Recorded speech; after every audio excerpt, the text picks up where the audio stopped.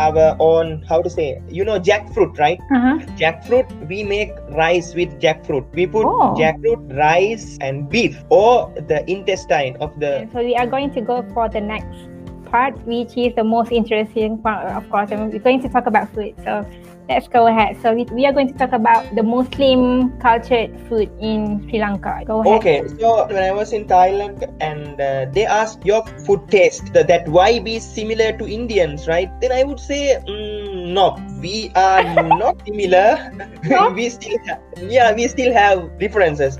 Maybe there are similarities. I thought the same too. Sorry. Yeah. We use the spices and all, but still we maintain a difference. For example, it's because of some ingredients.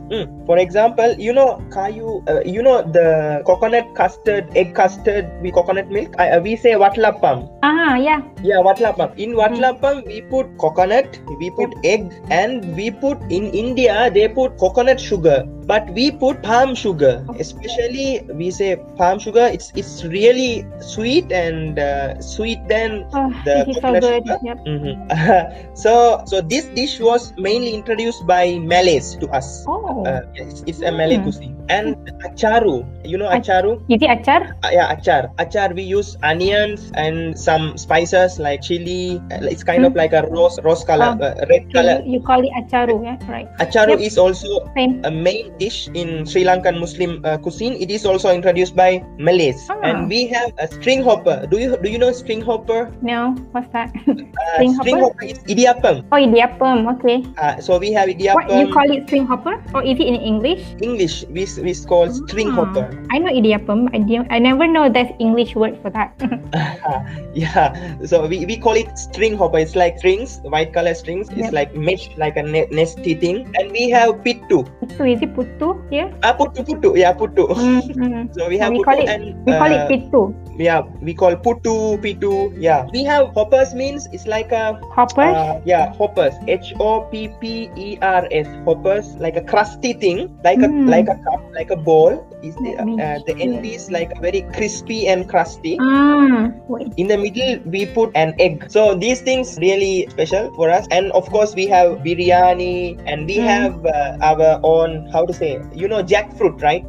Jackfruit, we make rice with jackfruit. We put jackfruit, rice and beef, or the intestine of the parut, we say parut, right? Intestine, stomach parts of the beef, of the cow. And it's really delicious meal. So in a family gathering, especially after a long time, we have a family gathering, so we cook it. That's really interesting. Now I start to miss all those foods. I cannot eat.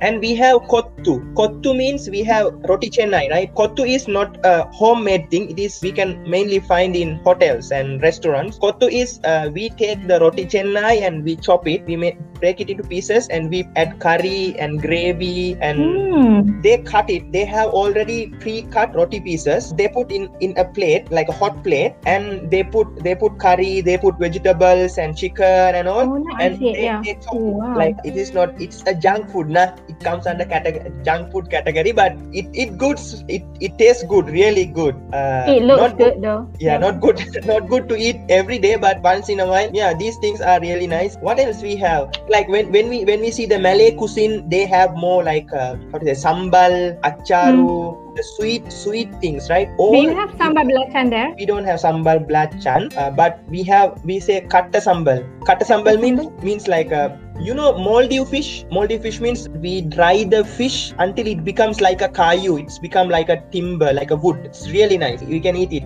We chop it, we make it like a powder, and we put some spices and blend it and eat it. It's really nice. I think it's also from Malay culture. How about tea? The Tamil Muslim from southern India, we are known for our tea, with the fresh milk. I am a tea lover. Yeah, of course, Sri Lanka is famous for its Ceylon tea. Yep. We have our own tea culture. When we go to down south, they have Muslims, particularly Muslim, they have a coffee culture. It's really part of that coffee. Coffee culture means they homemade coffees.